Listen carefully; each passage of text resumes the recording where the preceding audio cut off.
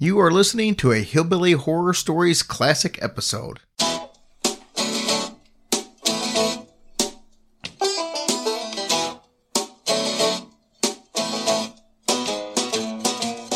Welcome to Hillbilly Horror Stories. Now welcome your host, Jenny Polly, and his lovely wife, Tracy. I hear she's a lovely ghoul.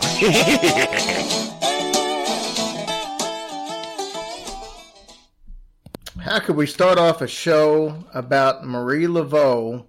Hey, I'm rhyming. Oh. Without playing little Jimi Hendrix Voodoo Child. Welcome everybody to this edition of Hillbilly Horror Story. We screwed it up last week. This is actually episode 27, not 26, where we said it was 27 last week, but that was 26. So Oh. This is 27. Yay for 27. Which is kind of funny that we would start off with Jimi Hendrix since he's a member of the 27 Club. Oh, you planned that, didn't you? Absolutely not. Oh. Anyways, I thought it was kind of funny. Most of you who will probably, that kind of dive into the supernatural, will know who Marie Laveau is. She is the most famous voodoo priestess from New Orleans that, she's in so many different things, TV shows and books as a fictional character. For example, if any of you watch American Horror Stories, which judging by the numbers, I know a lot of you do, for the Witch's Coven, she was heavily played in most of the storylines as, a voodoo priestess that had everlasting life and she'd lived for hundreds of years and all that. That's kind of a bullshit way of doing stuff because, that's not really the way she was. But we're going to shed some light on who the real Marie Laveau was. She'd be a crazy mofo. Hey, look, I rhyme too.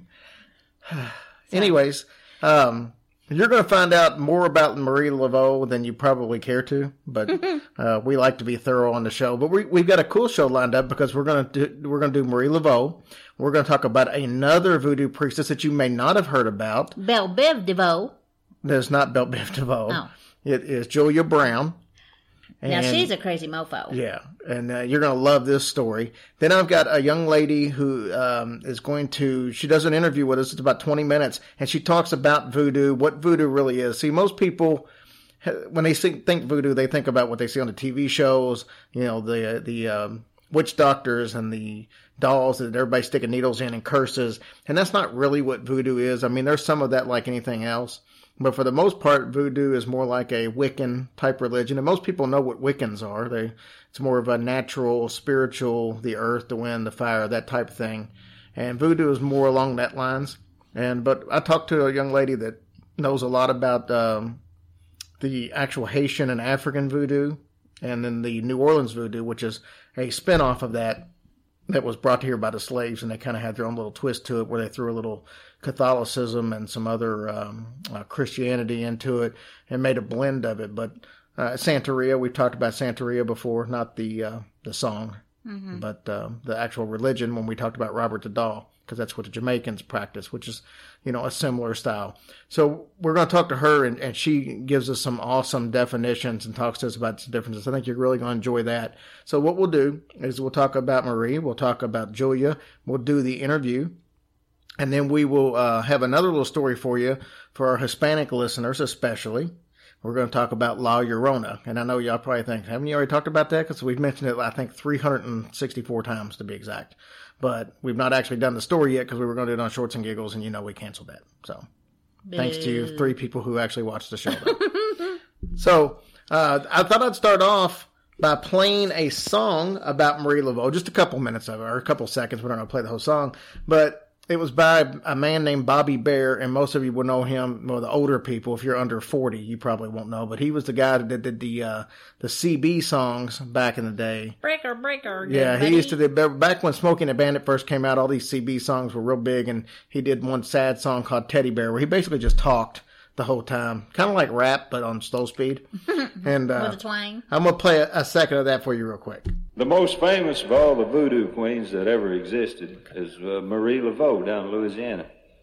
A lot of weird, ungodly tales about Marie. She's supposed to have a lot of magic potions and spells and curses.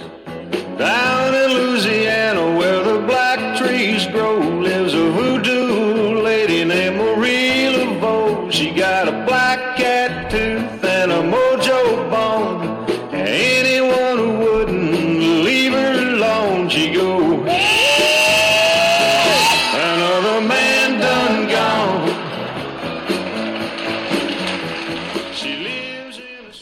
How about that for a jazzed up song? Heck yeah. So let's jump into this because we got a lot to cover tonight. So we're not going to waste a lot of time. Of course, we'll do some shout outs and stuff at the end. But let's talk a little bit about Marie Catherine Laveau. Now, this is going to get very tricky because you're going to find during this story that there's actually a couple or 3 or 4 Marie Laveaus. So we're going to start with what we do know. We do know that the original Marie Laveau, we will call her Marie number 1, number 1 and number 2. Number 1 and number... The Marie number 1 was born in 1801, and she died in 1881. Now, there's also Marie number 2, which is her daughter. Now, her daughter was born in 1827, and she passed away in 1862. Now, Marie was more of a practitioner, Marie 1. She was more of the practitioner. I mean, she was a true... Hands-on, everything that voodoo was taught, as it was taught to her by Dr. John, which we'll talk about in a little bit. She took that to heart, and she just, she was a true believer. Now, Marie number 2, which is her daughter, she practiced root work and conjure, Native American spiritualism, as well as New Orleans voodoo, which I told you we'll learn a little more about New Orleans style voodoo a little bit later. In 1874, as many as 12,000 people would show up at St. John's Eve, which is June 23rd and 24th, to see some of these ceremonies that they would put on. Now, primarily these ceremonies were put on by Marie 2. Okay, so you're saying Marie 2 did most of the, not hands-on, but for entertainment purposes. Well, the big show type things. Okay. That's what Marie 2 did. Okay. In the 60s, Marie 1 actually stopped practicing because she became ill. She got sick, didn't she? And she had her youngest daughter, also Marie, actually took care of her up until about the time that she passed away because she was bedridden for the last several years of her life. Yeah. So, like I said, Marie 2 died in 1962. Marie 1 retired in the 60s. And Marie 2, there was another Marie 2. I know this is going to sound very confusing, but there was another Marie 2 that took over in the 1870s after Marie 2, the real Marie 2 died. And she wasn't even related to them in any way. She was but she was a part of the group. There's really not a whole lot that was known about the whole group. So let's learn a little bit about Marie 1. That's who we're going to focus on. Marie was born a free woman of color in the French Quarter on September 10th of 1801. She was the daughter of a free woman of color and a Native American and a French descent. So her mom had, 3 different mixes in her. Oh. And the dad was, his name was Charles Laveau. He actually had French and African in him. Mm-hmm. And once again, this is so confusing, but supposedly her dad's name was Charles Laveau, and he was an African man that was of French descent. Mm-hmm. But a lot of rumors will say that she actually was the daughter of a master and a slave. That they say that her mom was a slave, and that her dad was actually one of the plantation owners in Louisiana, but that's not been documented. To most people, this is the story it is. So she actually was, she was a third Native American, a third white, and a third African. So she actually had a decent amount of white in her. She actually, as far as most people think Marie Laveau is like 100% African or black. And she actually was only a third black. Oh, wow. That's interesting. Yep. So in 1819, she married a guy named Jacques Paris. Jacques. Jacques Paris. And he was a French immigrant. But he actually passed away like a year later. Oh, no. Yeah. And I don't know why. So before you ask me. Why? Maybe they put a voodoo spell on him. Their marriage certificate was actually in, this is before she was really into the voodoo, but the marriage certificate is actually in St. Louis Cathedral still. Oh, that's so cool. So let's go there and look. Awesome. You don't want to? I have no reason to go to New Orleans. That is okay. It's a fun place. Okay, great. She had 2 kids that lived to adulthood. Both of them were named Marie. One of them was obviously Marie Laveau II. The other one was Marie Philomene. Okay, all I'm saying is there's 1,000 bazillion girl names out there. Why you gotta keep repeating? I have no idea. Okay. but she obviously liked the name. Apparently. It's believed that Marie was a liquor importer. That was the only job that anybody could really put to her, as she imported liquor. But I didn't see that one coming. But- I don't know why. she also, when she got a little bit later in life, she became a hairdresser to the kind of the rich and famous Oh. of New Orleans. Nice. And that's going to come into a little bit of time. And if you watch the Witch's Coven on American Horror Story, that's what she did. And that was she ran a hair salon. Oh my gosh. So I guess that's kind of where they got That's that. cool. Now, later in life, she met a guy. This is a long name, but I'm going to try it. And we're going to shorten this for us. But it's Louis Christophe Dominique Duminy de Glapon. Now, see, there is no reason for all that many names. But most people just know him as Christophe to his friends. That's what we'll call him, as Christophe. But they became a common law husband and wife. So they never were actually married. But that's kind of how she chose to live her life. And they were both big into the voodoo together. So a lot of these spells and stuff like that they would do together. Oh, well, that's she- kind of fun, like how we do our show. Yep. That's cool. Yep, kind of. People leave and with the show and they have like a dark image over them and they just feel like Oh. getting in the tub and taking a bath. Yeah, that's pretty much the same. Marie also ran a house for unwed expected mothers. And Oh, that's really nice. She would set up adoptions and stuff like that. Well, a lot of people thought that she was running like a whorehouse. Oh. That's what they thought it was. Oh, but she was really doing a Yeah, good deed. she was actually doing a good deed. So these people would come in, and when the babies were born, she would set up adoptions with people that actually had good homes to send Very these kids cool. to. Yeah. Way to go.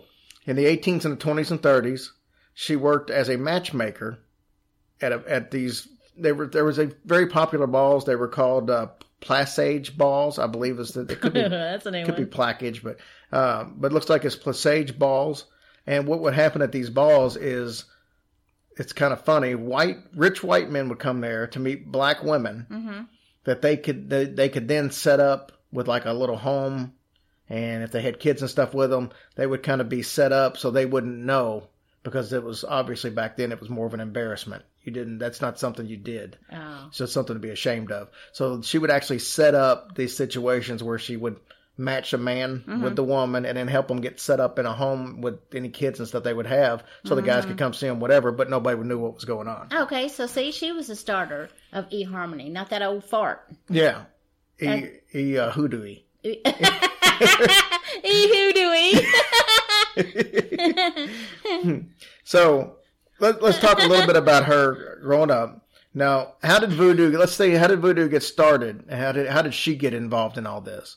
Well, voodoo was actually brought here on the slave ships, to Louisiana.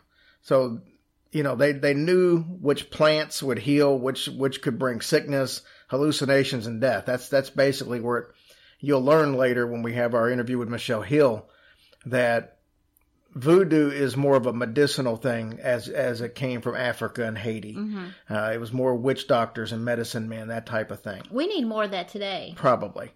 Don't make me play the Chipmunks again. Oh, no, that would be so fun. But seriously. How funny is that we could have played that song on like 3 different episodes? I know, we didn't know. Well, you got to play Jimi Hendrix when it comes to course. voodoo. So, the voodoo came over here, and when the slaves got here, they were automatically baptized into Catholicism. They didn't have a choice.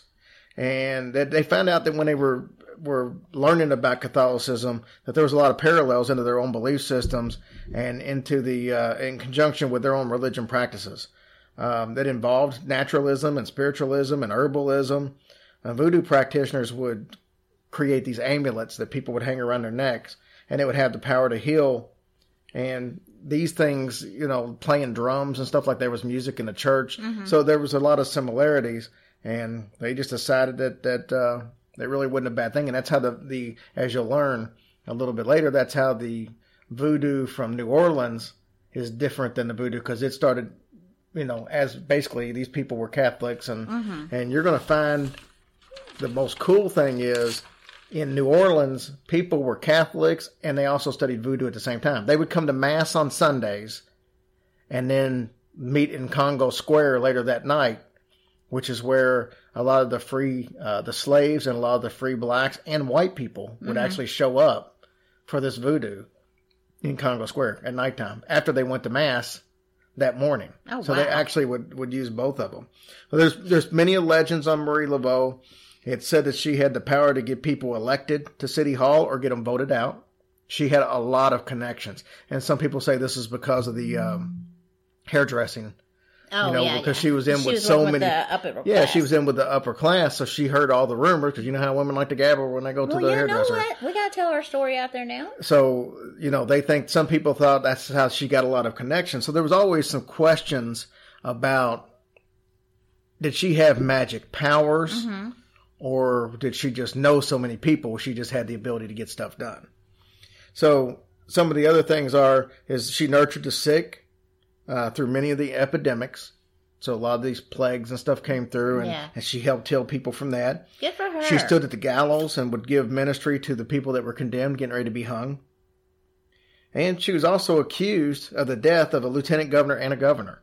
What do you mean? What do you mean? I don't know. I mean, they died, and I guess they assumed she had something to do with it, because rumors were spreading that, I don't know what the stories are behind that, if there was some bad blood between them or what the situation was. But I kind of feel like I would like to have some kind of power like that. Not to kill people, not at all, but like to heal people and things like that.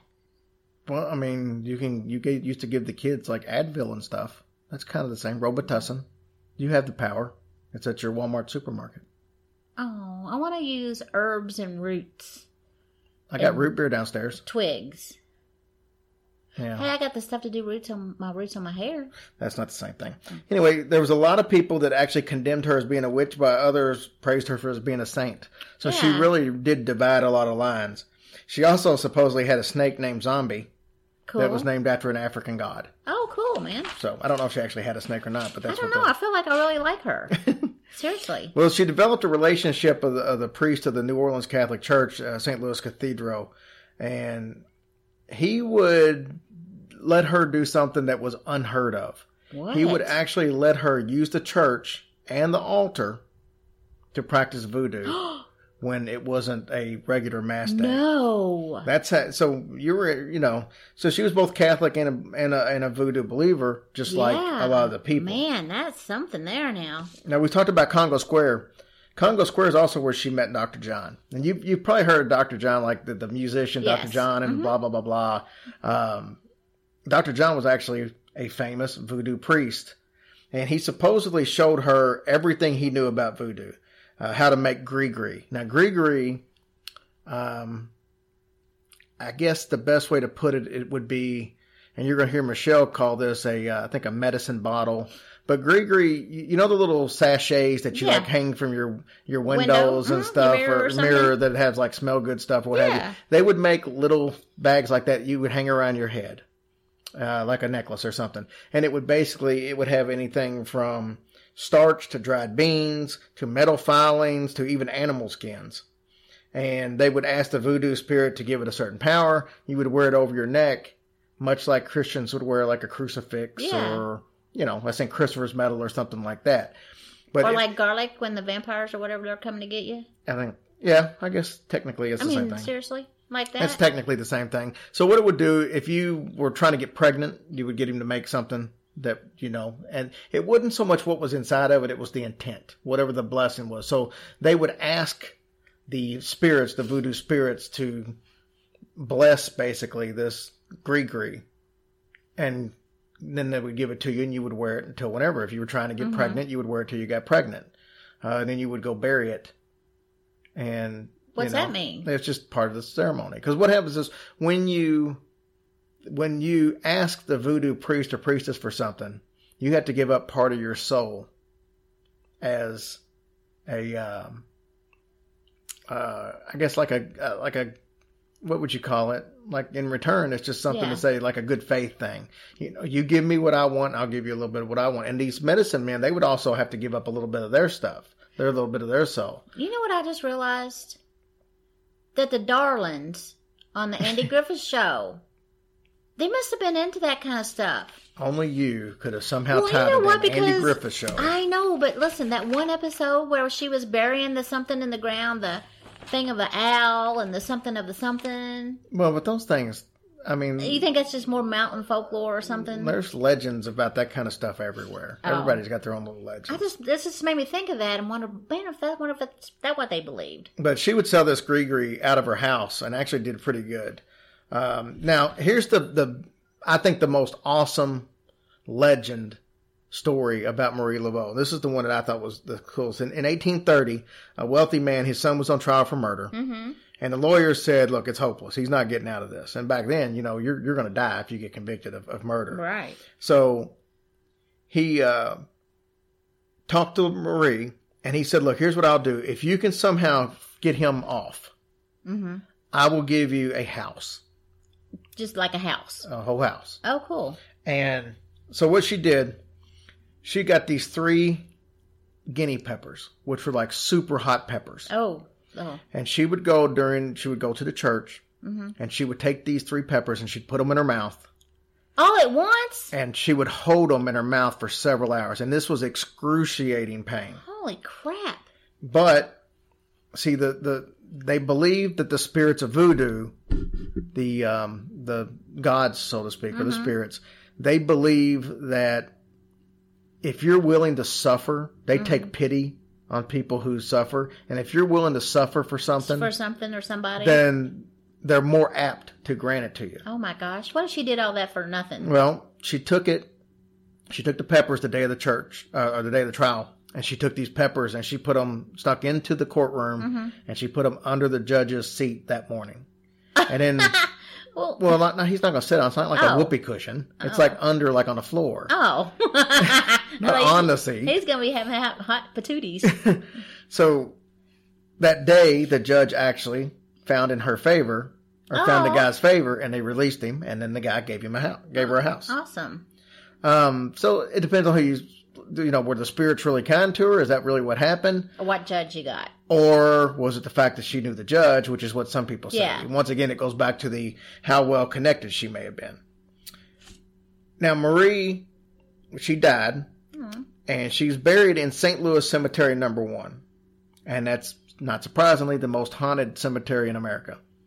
Of course, they got the tombs and stuff that are above ground because they're below sea level, so they can't bury people. Everything's above ground. I didn't know that. Yeah, everything in New Orleans has to be above ground. That's why you see all the mausoleums and stuff. Well, I mean, I guess that makes sense when you think about it, but I never knew that. Yeah, so if there's hurricanes and stuff and you're buried below, it's probably going to wash up. Oh, yeah. Man, that's and terrible. That's what happened, which is in the past, that's why they did that. Mm-hmm. But you can go to her grave, and there's no name on it. You just have to know which one's hers. And you can find it easy because there's X's all over it. I was going to say, is there like a number on it or something? No, there's like X's all over it. And the reason being, you can take stuff there. People still, to this day, they'll take, like if they're wanting to get pregnant, they'll take condoms there. Or Get out of here. Or they'll take dolls up there. They'll take flowers and candles and stuff.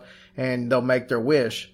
And then what they do is if the wish comes true, mm-hmm. then they come back and they put 3 X's on the tomb to show that their wish was granted. So I wonder how many X's are on it. I don't know. Oh my gosh. That's the strangest question. Well, I mean, I'm asking that for a reason. Because if there's all these X's, then it really is working. Well, right? I guess to a certain extent. Yeah. Or, they could be asking for, I wish I had a Mountain Dew. And then, hey, I went to Super America and there was a Mountain Dew. I mean, let me go put 3 X's up there. Well, that's true. Now, that would be dumb. A funny story. It's not really all that funny, but there's a band named the Misfits. They're a punk rock band, and they kind of go back to the 80s, early 90s. They actually got arrested in 1982 at a cemetery in New Orleans after a show for trying to find her tomb, and they were. It was funny because the band that they were actually performing with was called the Necros, which was short for necrophiliacs, which is sex with dead people. Ew. So they had like 14 people and some fans and all that all got arrested. And here they are running around a cemetery at 1, 2 o'clock in the morning. They're wearing shirts that say Necros. I can't imagine that would have went over well. No, I can't imagine that either. And that's just sick. So that right there wraps up our section on Marie Laveau. Well, I have a whole other way of looking at her now, actually. I do. Okay. I think she's pretty nice. She's definitely, she wasn't an evil person. Yeah, she didn't sound like she was at all. No, she may not have been as magical as people believe. But she had a lot of connections and she made things happen. Well, good for her. Now, on the other hand, Uh-oh. we get to talk about Julia Brown. Now, everybody has heard of Marie Laveau. Very few of you have probably heard of Julia Brown. Or as the people of Frenier, Louisiana called her, Aunt Julia Brown. Wow. I don't even know where to start on this one. So we'll start in 1915. That is the day of her funeral. And they had a horrible, one of the sixth worst hurricanes in Louisiana history come through that day. Why is that important? Because we're going to go back a little bit. Frenier is a place in Louisiana that is a lake on one side. Like, what is it? Puncharello, I think. No, it's not Puncharello. What is it? Punch. You can say as many times as you want. I still don't know the last what's his part. name sung about it? I don't know. Punchatawaukee or something. Oh, no, that's the wrong song. That's, oh my God. Punch a train. I don't know what it is. I'm sorry, but it's going to drive me It's crazy. a lake. It's a lake. It's a lake. Sorry, guys. And there's a swamp on one side and a lake on the other. And it was a nice little farming Punch town. a train. Okay, I'm done. Sorry. There's train tracks on one side. Maybe that's what you're thinking. Can we get on with it? Yes. Can I tell people about Julia Brown? Yes, I'm sorry, guys. So, in this town, there's hardly any doctors. If you got sick, you had to spend a quarter and go 75 miles up the road and take the train up to Baton Rouge. Good grief. Or you had to find a way to heal yourself. Mm-hmm. Well, that's where this young lady came into plan, Julia Brown. She knew how to use the roots. She knew how to use, a bunch of the stuff that grew there. So people started coming to her and they started paying her. Mm-hmm. And she supposedly came fairly wealthy to the point where she was able to buy a lot of land. But what happened is people started taking her for granted. Instead of having the complete respect that she felt like they should, people kept coming and then they expected her to start doing stuff for free just because you always have. And it kind of turned her a little sour on the town. Well, I mean, I guess so. So she would stand out on her porch and she would sing a song that creeped people out as they were walking by. She would sing a song that basically said, "When I die, I'm going to take the whole town with me." And people were like, what the hell does that mean? Is that a prophecy or is that a threat or I'm not sure. Do we have that song? Actually, I do. So let me track it down real quick. Legend has it, she would sit on her porch and she would sing these strange little songs. But one song in particular that she sang over and over again contained lyrics that said something about when she died, she was going to take the whole town with her. I'll take the whole town with me when I die. And she'd laugh. That's some spooky stuff right there. Yeah. Because you don't know if that laugh at the end, it sounded pretty evil to me. So I don't know if I'd know how to take that either. Well, the thing of it is the people around there, they really looked at her as somebody that could help her, but they were still always a little spooked out by her to begin with, because anybody that can control what she controlled, it just made you a little scared. You were happy that she was there to be able to do stuff, but at the same time, what else was she capable of? Right. And then when she started singing these weird ass, I'm going to kill you carols or whatever they were. I mean, is that the only thing she ever sang? Or that anybody ever heard, I guess? That's apparently the only thing anybody ever heard. Of course, that wasn't actually her. That was I know. That was an artist rendition. Yeah. An artist formerly known as Aunt Julia. Aunt Julia. But, so, where does this all come about to? In 1915, she died. Well, obviously, when she died, everybody around in the town of Frenier was like, okay, what now? Because she always sang this creepy-ass song, and she always said this was going to happen. So they had the funeral. The funeral was at her house. Several people showed up to show her respects, and it was all kinds of people, white people, black people, former slaves, not former slaves, but just people who were workers that were free. But I wondered then if they showed up at her house, maybe they were thinking, okay, if she sees that we came to visit, maybe we'll be okay. Well, and I think that was the thinking of, let's show our respects and, maybe she'll be okay. Mm-hmm. While they're in the house, this hurricane starts blowing, and it blows so hard, it blows all the windows and stuff in the house. Mm-hmm. It starts actually demolishing the house. The roof comes off. The walls come down. And before you know it, everything, including her casket and everything. And this actually took place as they were nailing the top of the casket on. Oh, wow. As they were putting the last nails in is when all this happened. There was actually only one person from the funeral that survived. He actually climbed up in a tree and he watched as everybody else got washed away. The whole city was destroyed. Daggone. Over a third of the city passed away. Over 200 people passed crazy. away in this storm. So when she said when she dies, she's going to take the whole world or the whole city with her, she wasn't kidding. She took the whole town with her. For the most part, she took a third of them. So was this just a prophecy? Was she just seeing before that was happening, was going to happen the day she died? Or was that just her being spiteful and causing something to happen? Right. Oh my gosh. I mean, nobody really knows what her intentions were with that song. Was she trying to warn people? You know, so now you got the town of Fernier. This was 100 years ago, 102 years ago. And the town still is basically nothing. It's became all swamp land. You can actually take tours down there. And in the middle of the swamp is like a little patch of land where there's a cemetery.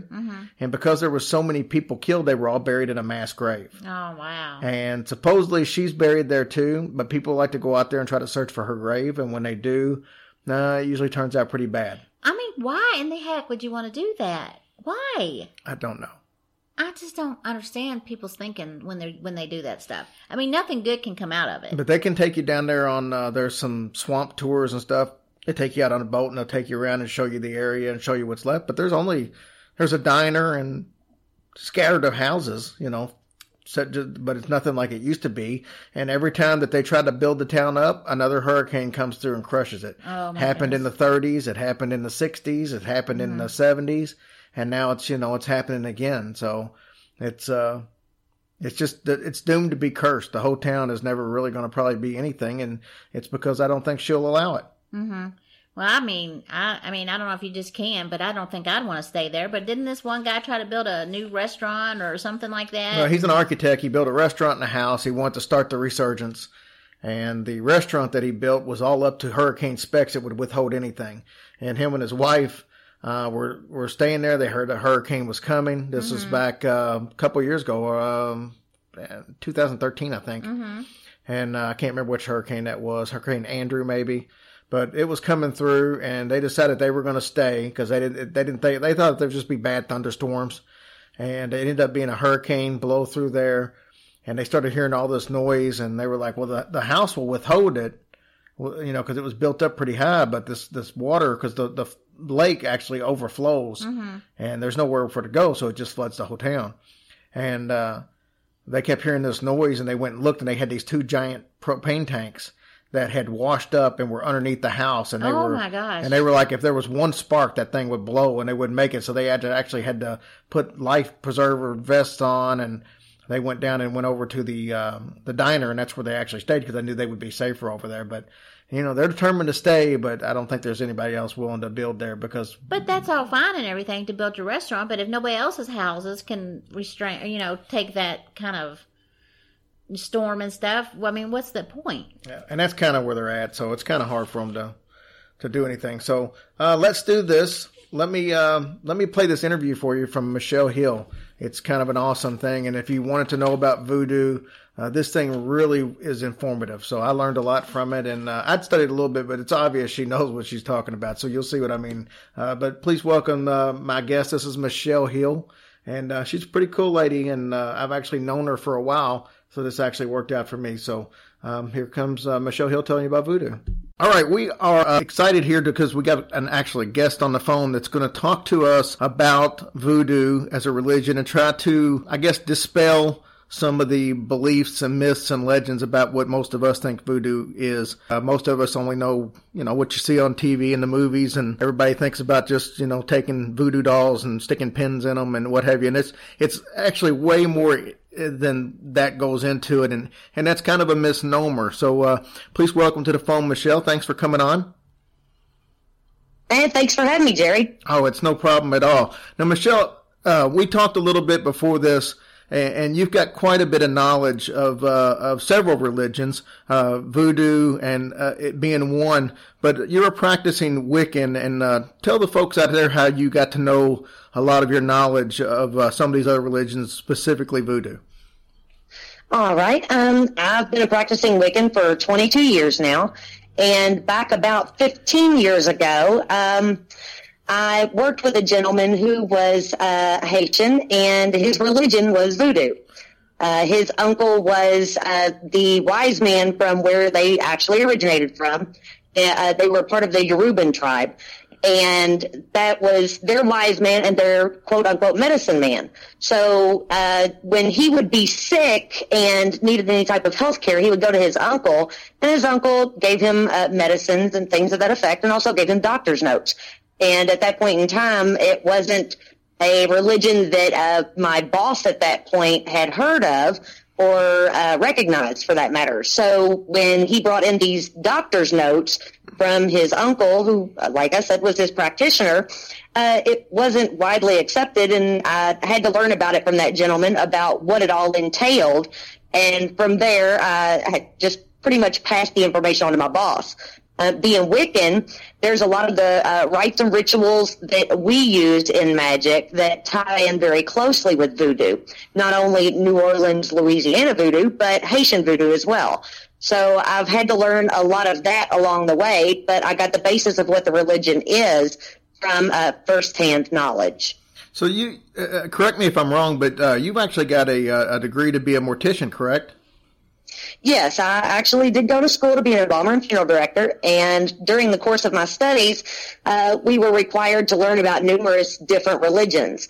With that being said, there were a lot of people that I was in class with that were interested in voodoo, and the practitioner that we were taking instruction from didn't want to touch on that and kind of scoffed at it. I didn't really recognize it as a religion. So I took it upon myself to spearhead a quote-unquote study group, and brought those people over to my home, and we checked out library books, we looked all over the internet, and we actually spoke to a couple locals and got experience and knowledge that way. Because as an embalmer and funeral director, you can't pick and choose the religions of the people that you serve in your community. So we wanted to be well-versed in all that we could. Absolutely. And a lot of people don't realize that, voodoo actually came over when the slaves were coming over from Africa. The voodoo actually came over with them. And then when it got to New Orleans, the Louisiana was kind of a little loosey-goosey kind of state. They allowed a lot more things to go on in other states. And at that point in time, especially in New Orleans, voodoo kind of took on a little twist and went from the African traditional and Haitian style voodoo. It became kind of a New Orleans style voodoo over there. Explain to me some of the differences between Haitian voodoo and New Orleans voodoo. Okay. Well, Haitian and New Orleans voodoo are both branches off of the same religion. And that also includes Santeria. Most people don't realize that either. As far as the Haitian voodoo is concerned, it's an African diasporic religion, meaning that it comes from quite a few different tribes, the Fon, the Yoruba, the Congo, and they all, like you were saying, they all essentially depended on one another to help survive slavery. So they all banded together to make a ritual order of sorts. And in that aspect, they all, as far as the Haitians are concerned, they all worship the Taino, the Rada, the Guide, and the Petwo. As far as the Louisiana, New Orleans is concerned, they're a conglomeration of a lot of different religious practices that not only include some of the original Haitian voodoo, but also includes a lot of the southern U.S. religions and what is also called hoodoo. The major difference between the two is that Haitian voodoo is a very strict religious belief system. They have an initiation for all of their heads. So for any of the voodoo priests that you see that are of Haitian descent that practice voodoo, they have been initiated to that status, into the priesthood. Whereas with New Orleans, Louisiana voodoo, it's more of a self-appointed situation, such as Marie Laveau. She was a self-appointed queen of voodoo. There were many priestesses before her, and there have been many after, but all, when it comes to the New Orleans branch, have been self-appointed. As far as the Haitian voodoo is concerned, it is like not only a religion, but people go to their practitioners for health care and guidance. It's not specifically about spells and hexes and things to that effect. Yes, they do take place, and it is a part of the religion, but that's not the basis of the Haitian religion. The basis of the Haitian religion is to serve their ancestors and the spirits. Those spirits, the Taino, the Petro, the Guide, and the Rada.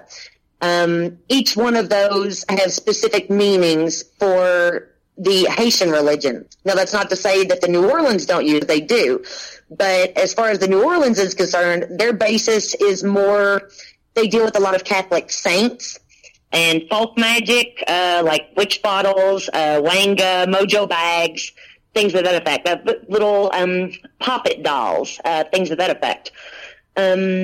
When someone is looking to become pregnant and they practice the voodoo religion, if they lived somewhere where the Haitian branch is practiced, then they would go and they would ask that priest to bless them and to give them a blessing for their health so that they're able to become pregnant. That practitioner may ask them for a lock of their hair and a clipping of a fingernail of the person that they want to become impregnated by. And it's not, the basis behind it is not the same as what it is for New Orleans voodoo. With the Haitian voodoo, when those spells and things are cast, it's done with the intention of causing good, for asking favor from those spirits. They may call on the Rada specifically to ask for fertility for this woman who is having a hard time conceiving. And so that practitioner may create a witch bottle with the hair and the nail and a few other small things, sulfur, things of that effect, and seal that up, put a blessing on it, and give it to her and tell her to carry it on herself until next full moon. At that point, then she can take it out into the yard and bury it and leave it until she becomes pregnant.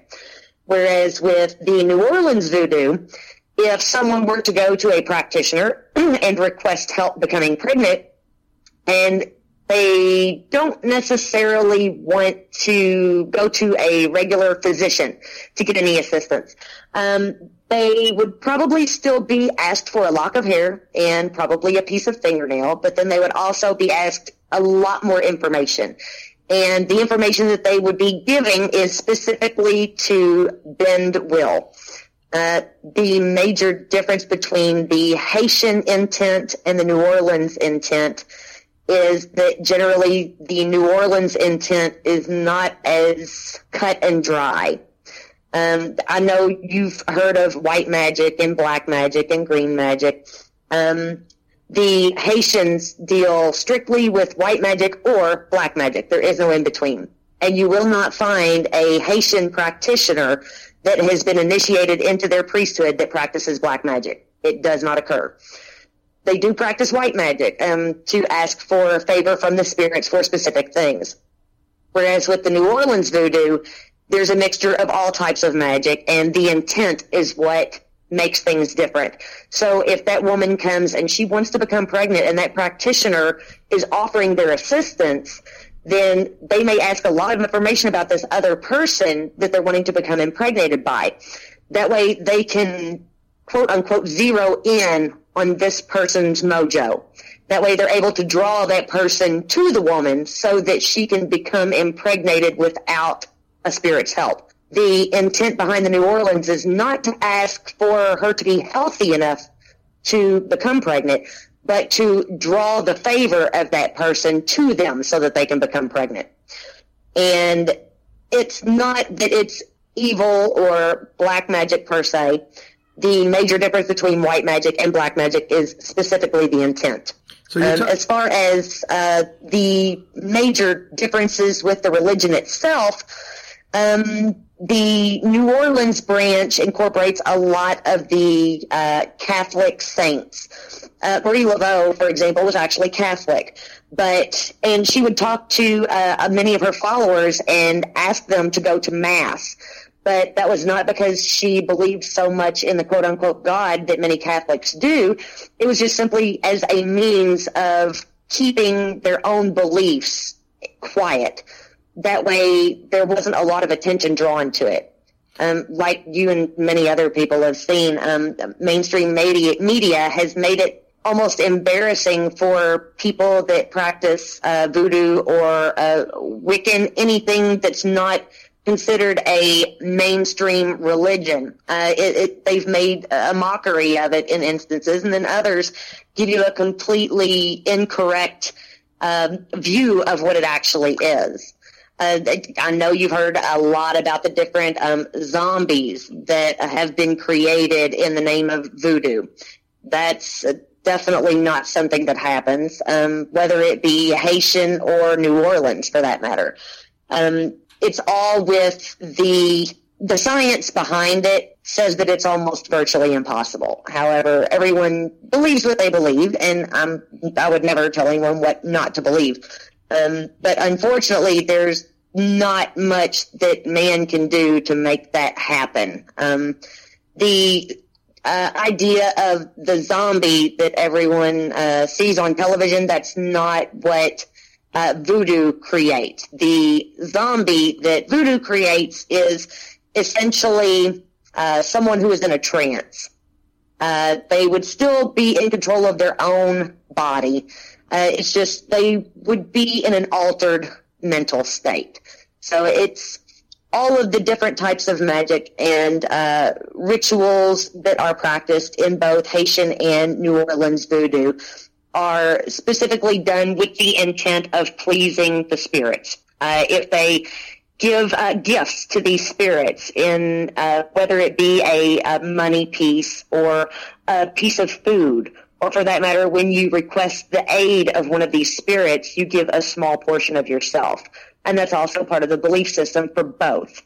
If you go and you request help with something, then you have to offer up a small piece of yourself, just as that practitioner does on your behalf.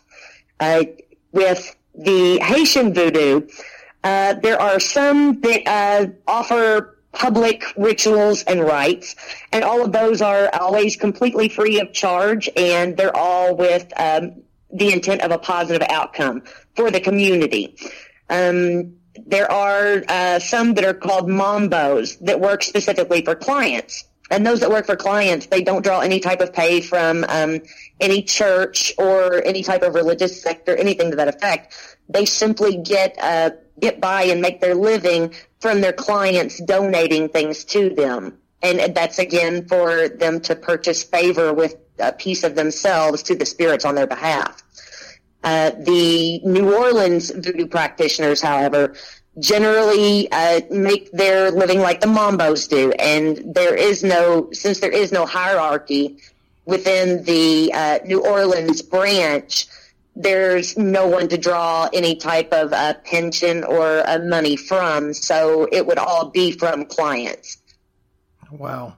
I mean, it's a fascinating subject. I'm so glad we were able to have you on, because I think this will open a lot of people's eyes as to what it really is. And it's like I said, it's not always what you see in the movies, because the only thing you see in the movies is it's pretty much like an evil religion, if you was to base it all on that. And that's not really the case at all. And that's why I wanted to have you on, so we could kind of let some people hear the reality of it and let them make their own decisions and on their thought process going forward about voodoo.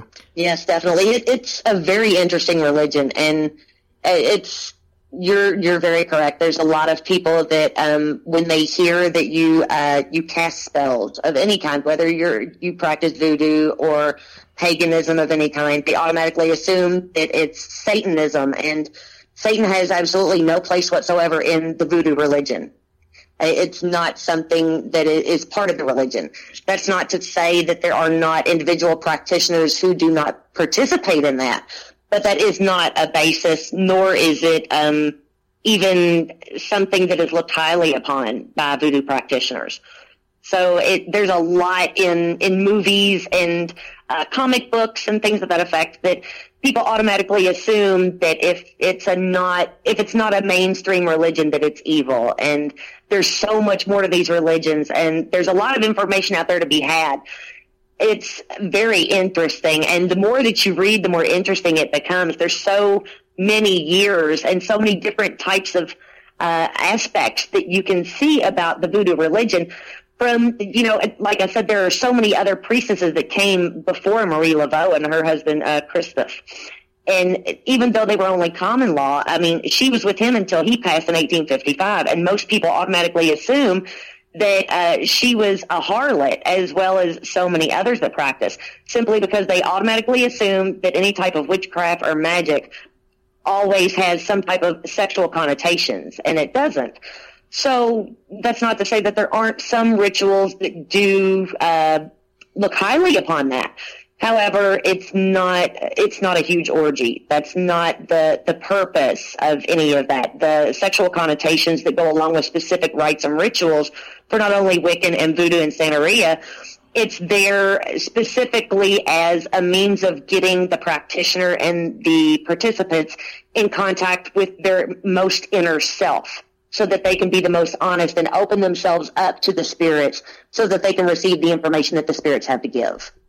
Well, Michelle, thank you so much for your time. I appreciate you coming on, and I think the listeners are really going to enjoy this conversation. Well, I really appreciate you having me on, Jerry. Thank you anytime. Thank you, and I'll talk to you soon. Wow, so how about that for some fascinating information about voodoo? Yeah, that was amazing. That's more than you would ever want to know or ever need to know for the average person. Yeah. Let's go ahead and get to our last feature of the night. I want to do a couple of shout-outs and everything first before we feature La Llorona. And it's going to tie in a little bit. First of all, I want to say thank you to Tina Oler in Gilroy, California, and Jess Eppings. She's up in New York. Wendy Drury from Newport Beach, Virginia, and Kayla Elizabeth in Maryland. Awesome, guys. And we're going to end with Lily Rios in L.A. Lily's been absolutely super nice. She sent us a bunch of compliments telling us how she gets stuck in L.A. traffic, and we help her get through her day. So, oh, that's great. I'm glad we could help out there, Lily. And Lily has made it clear once again that she's a Hispanic listener. Oh, wonderful. And we've got a couple of listeners out there, obviously, that are Hispanic because they like to let us know, since, me and Ricky made some disparaging comments back in the early days of the podcast. That was before I came along, so. And so we thought what we'd do is end tonight on La Llorona. La Llorona. Yeah. La Llorona. Yeah. That's what I thought it was. La Llorona. That's what I thought it was until I did some research. Now, we actually had... Am I saying that wrong? It's La Llorona. Llorona. Okay, I just want to make sure I don't mispronounce it. But La Llorona is Spanish for the weeping woman. That's what that means. And we're going to get into why she's a weeping woman. This is actually a Hispanic legend that goes back years and years and years. And I've had probably 4 different listeners send me this request to hear this. Yeah. So we were going to do it on the Shorts and Giggles, but once again, nobody listened, so we canceled it. I blame all of you. So, no sweat off my back. I don't need to be on camera. Trust me, I definitely have a face for radio. Oh, no, you don't, honey bunny. Anyways, so let's talk about La Llorona. The legend goes that she was a very beautiful woman named Maria, but she was also very conceited. She was determined that nobody in her town was good enough for her, and she was going to marry a gorgeous, rich guy from another city or town. Mm-hmm. And that's pretty much what she did. She married this great-looking guy. She had a couple of kids, squeezed out a few puppies, that type of thing. The husband, he was one of these guys that worked out of town a lot for, months at a time. Okay, you don't even have to tell me where this story's going to go. Heifer. So he goes out of town. He would come back, and it would kind of piss her off that when he came back, he would give all of his attention to the kids. He wanted to see the kids, and he didn't really spend a lot of time with her, and then it was time for him to leave again. And that's kind of frustrating to somebody that's as conceited as she was. Well, yeah. Well, then he comes back one time, and he's got a younger woman with him. Oh, my God. He brought the girl with him? And he brings her with her. Says, hey, basically, this is my new girl now. You're out. What a hoe. And he leaves. That's so mean. And she decides, she was so pissed off at this, that she took the kids and threw them into the river. And by the time she thought about what she had done and tried to run downstream to catch them, they were dead. Oh my God. She couldn't get them. She reached out her arms, but they just weren't to be there. Well, I can't understand. Why is that her first thought? To do Because something she like was that? conceited and all she thought about was herself. Okay, but why didn't you just go over to the man, punch that bitch out, and grab his nuts or something? Why you gotta throw your kids in the lake? I don't know. I guess That's just terrible. I've thought about throwing my kids in the lake sometimes. Oh, you did? Yeah. Why? You know my kids. Your kids are awesome. Okay. Anyway, so she realizes what she done. And then she's heartbroken. I'm sure. She lays down at the rocks right on the kind of the, not beach, but, right there on the shoreline. And she lays there and she dies a sad, long, painful death because she just basically starves to death. Oh my God, she never left? She never left. And a few days later, somebody walks by, they see her body, they find out she's dead, obviously, and they bury her right there. That's the saddest thing I've ever heard. You've heard sadder. Well, that's just heartbreaking. I told you that my mom died. That's not sadder than hearing about some woman that didn't even really exist. Well, now, of course I it's learn more sad. about you every day. Ugh. Every day. That's the saddest story I've ever heard. I'm sorry. Anyways, so the first night that she's buried, people had came down there and they said they could see a woman in a long white robe walking along the beach, and she was crying. Aww. And she was saying something in Spanish. Would you like to give a shot as to what she was saying? Yes, I would love to. Donde está mijitos? And what does that mean? It means, where are my children? And why was she saying that? Because the legend has it that when she got to the pearly gates, why are they pearly gates? Who knows that they're made out of pearl? Because that's my mommy's name. That's your birthstone also. And it's beautiful. Did you know that? Yes, I did. Okay. Because I would have thought that was the first thing you would have said is that's my birthstone. No, I think about mommy first. No, you didn't think about my mommy. I'm sorry. La Llorona was more important. I'm Anyways, so sorry. So she's got to the pearly gates, and she was basically told that she could not get in until she redeemed herself by going and finding her children. Wow. So she was doomed pretty much to walk the shorelines of lakes and rivers and streams and in constant search of her children. Now, parents would actually use this back in the day. Like if people just use that when they don't know a date. Back in the day, yeah. Parents would use this to scare their kids to keep them from going out after dark. That is terrible. They would basically, I used to do that to my kids. That's terrible. I'd take them to a haunted house at Halloween time and scare the shit out of them. And then for like 3 months after that, all I have to do is threaten them. You want to go back to that house? But the other 6-7 months I was kind of, screwed. But for 3 or 4 months after, I was good. I cannot even imagine doing that. So parents would tell their kids, hey, if you go out there, then La Llorona may snatch you up as her own. Because that's what the story would be, is she would snatch up kids that were out and take them down and drown them. Just like she did her own kids. No, she didn't. Hoping that it would replace her kids. No, she really did that? Yes. Like she seriously did that? This is not a real person, Tracy. This is a myth. Oh. Don't get all worked up. I was like, man. Now, the other two people we talked about were real people. She's not real. She's a legend. She's a Hispanic legend. Oh. But that's the story. That's so sad. That's really, really sad. But what a dummy. Why would you throw your kid? I still can't get over that. Well, that's because you're a mother. Most dads could probably understand it. Oh, you could not. So that is our story, and that pretty much wraps up tonight's show. We want to thank everybody again for listening. You guys asked for longer shows, and guess what? We're sitting at an hour on this one. It was an hour on the last one. So that's what we're going to try to do. We're going to try to give you some of these little shows to be able to, a bunch of different subjects that kind of tie in together. So that's pretty much it. Yeah, it's hot as balls in here again today. Yeah. It was like in the 70s almost today, guys, and it's like glorious, but now it's hot in the house. It should be like 30 degrees here. Yeah. But, so we'll take what we can get. Heck yeah. But as far as a couple of just things we always like to end on, thank you guys once again for listening. We had a record number of listeners again this week. We've already beat what last week's total was, and we haven't even gotten there yet.